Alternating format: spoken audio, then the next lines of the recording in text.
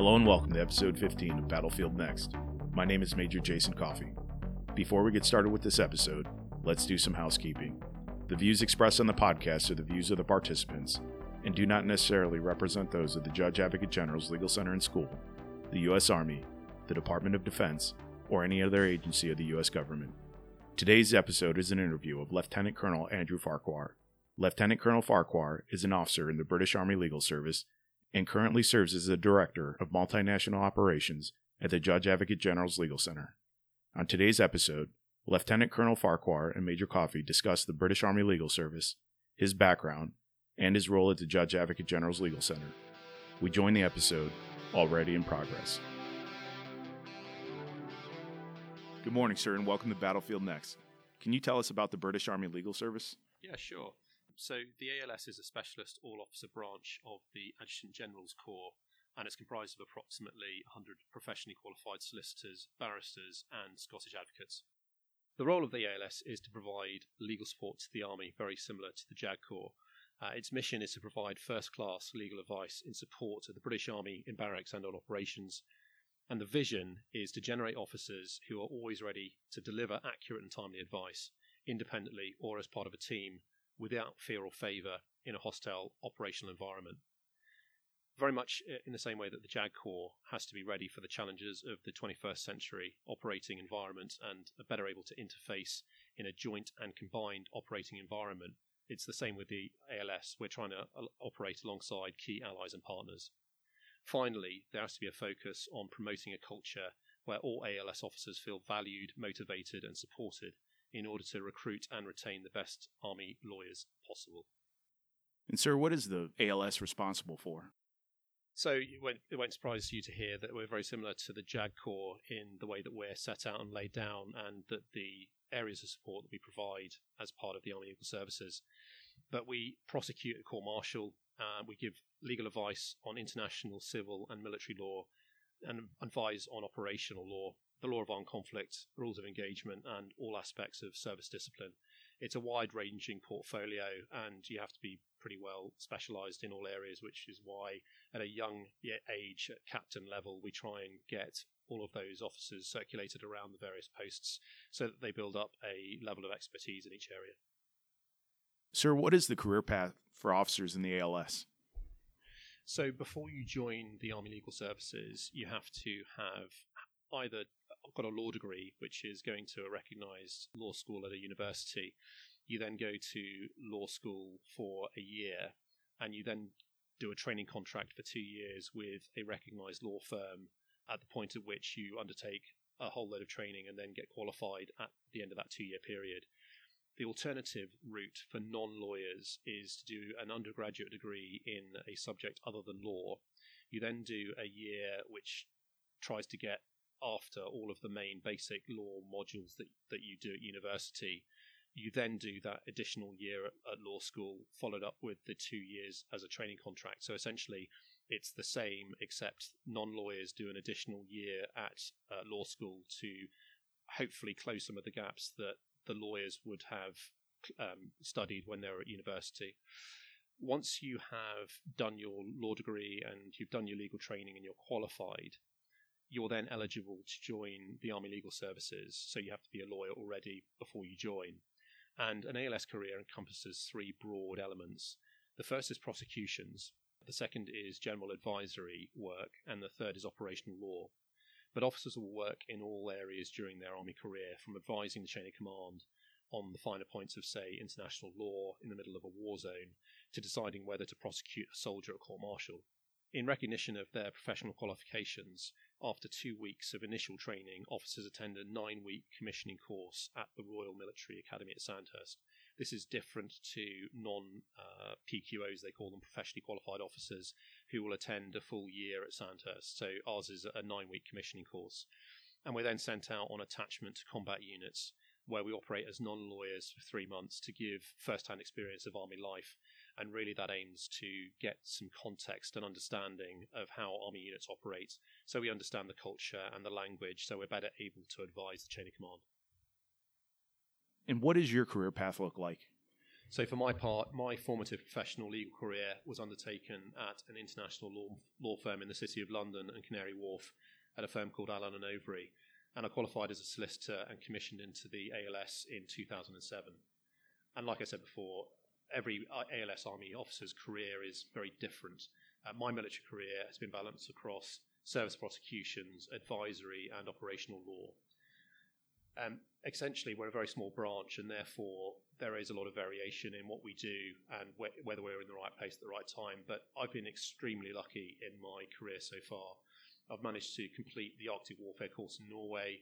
I've done the Jungle Warfare course in Belize during my attachment, and then I was able to do the All Arms Commando course as a qualified Army Commando.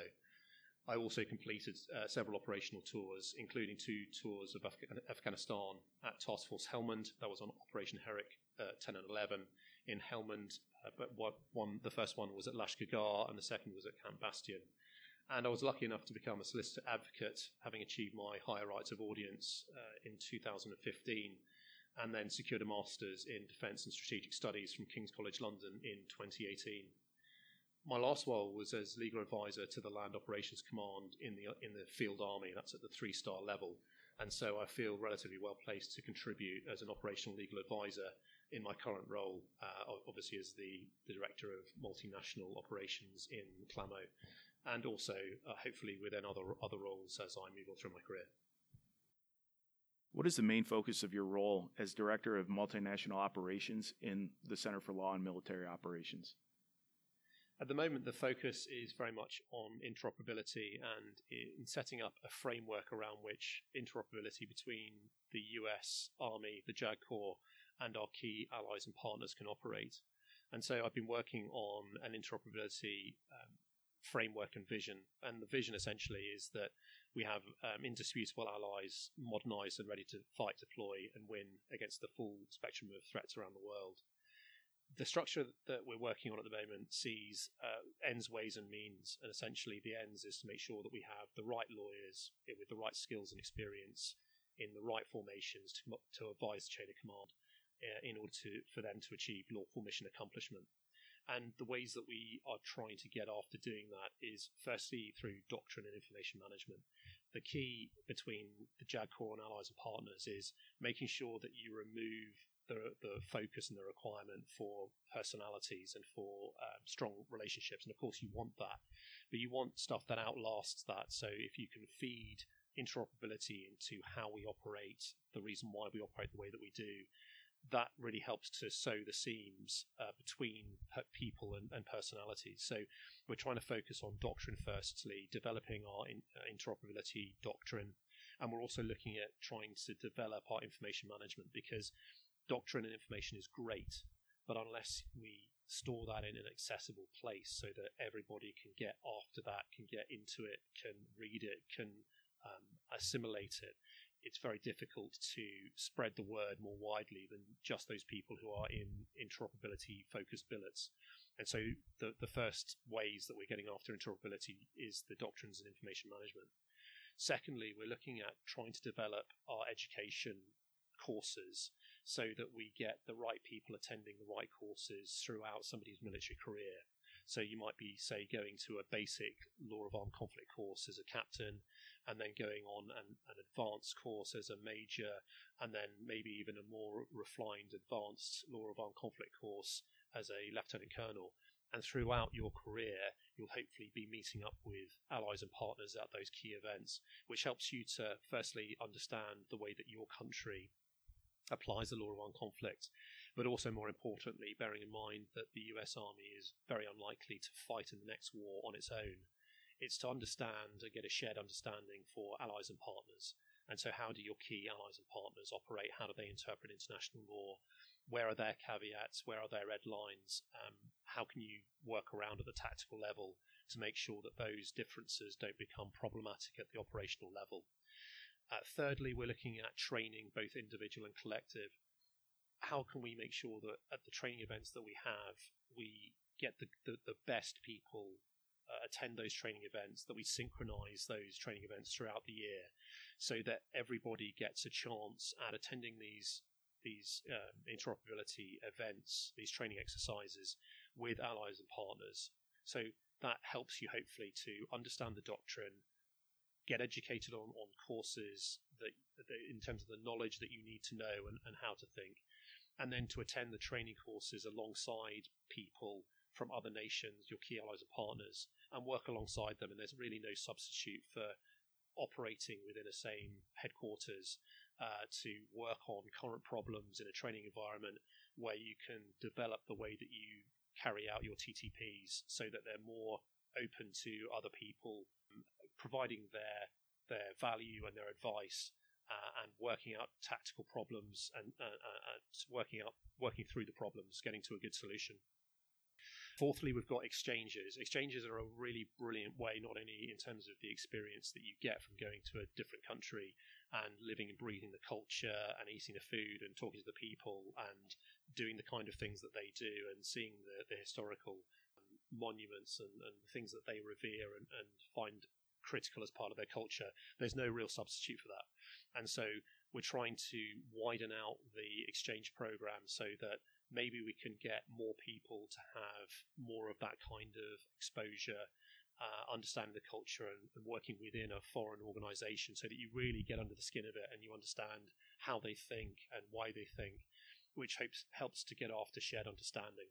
And so if we can maybe reduce the length of time that exchanges take place for some of these exchanges, you can hopefully widen the opportunities out to more people so that more people get that shared experience.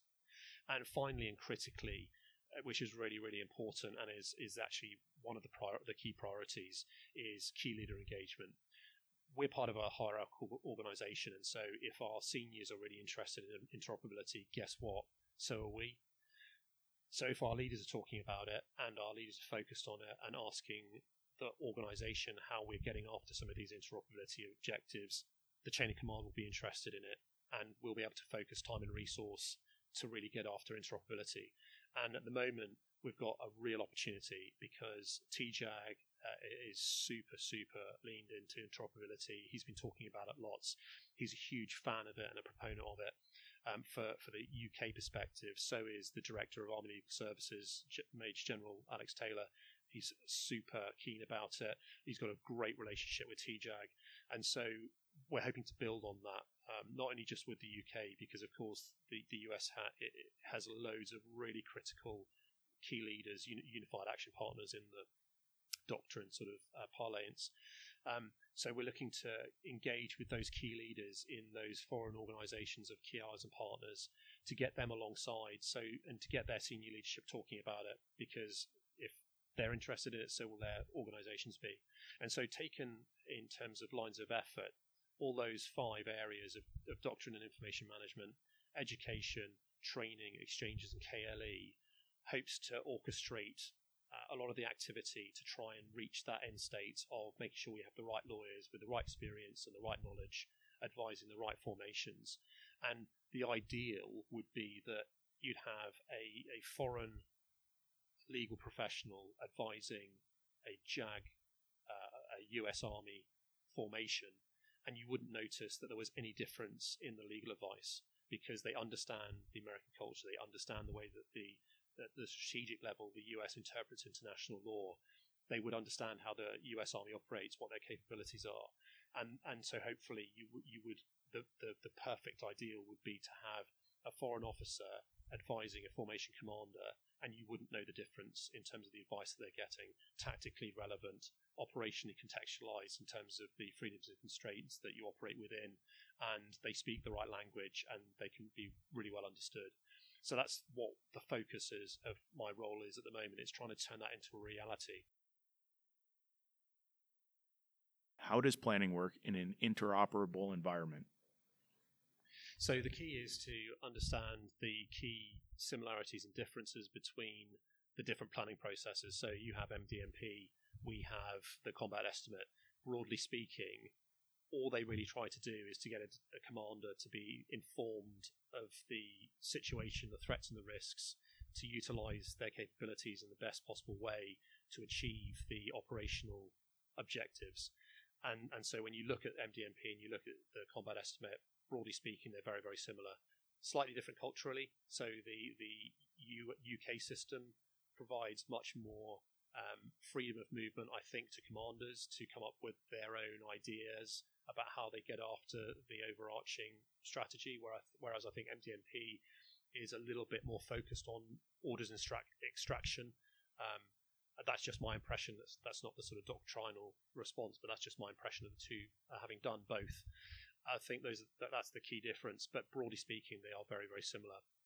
In terms of interoperability more broadly, when we're talking about the strategy that we're putting together in Clamo to try and get after some of these interoperability objectives, it's about making sure that the staffing framework is operating effectively. So we've already had a working group, which is a council of colonels, to discuss what kinds of things we should be focused on in getting after interoperability.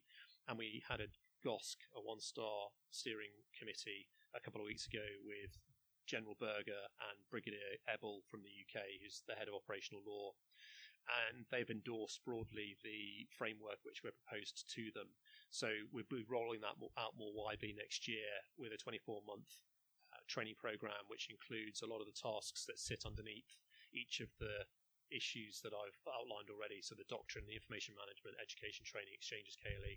So we're going to put that in a 24-month training program and roll that out. So we start to execute some of these tasks to get after what the end state is, which is essentially to have people who are well educated in not only the US Army's approach to war fighting and the provision of operational law, but other nations who are just as adept at providing that advice to the chain of command.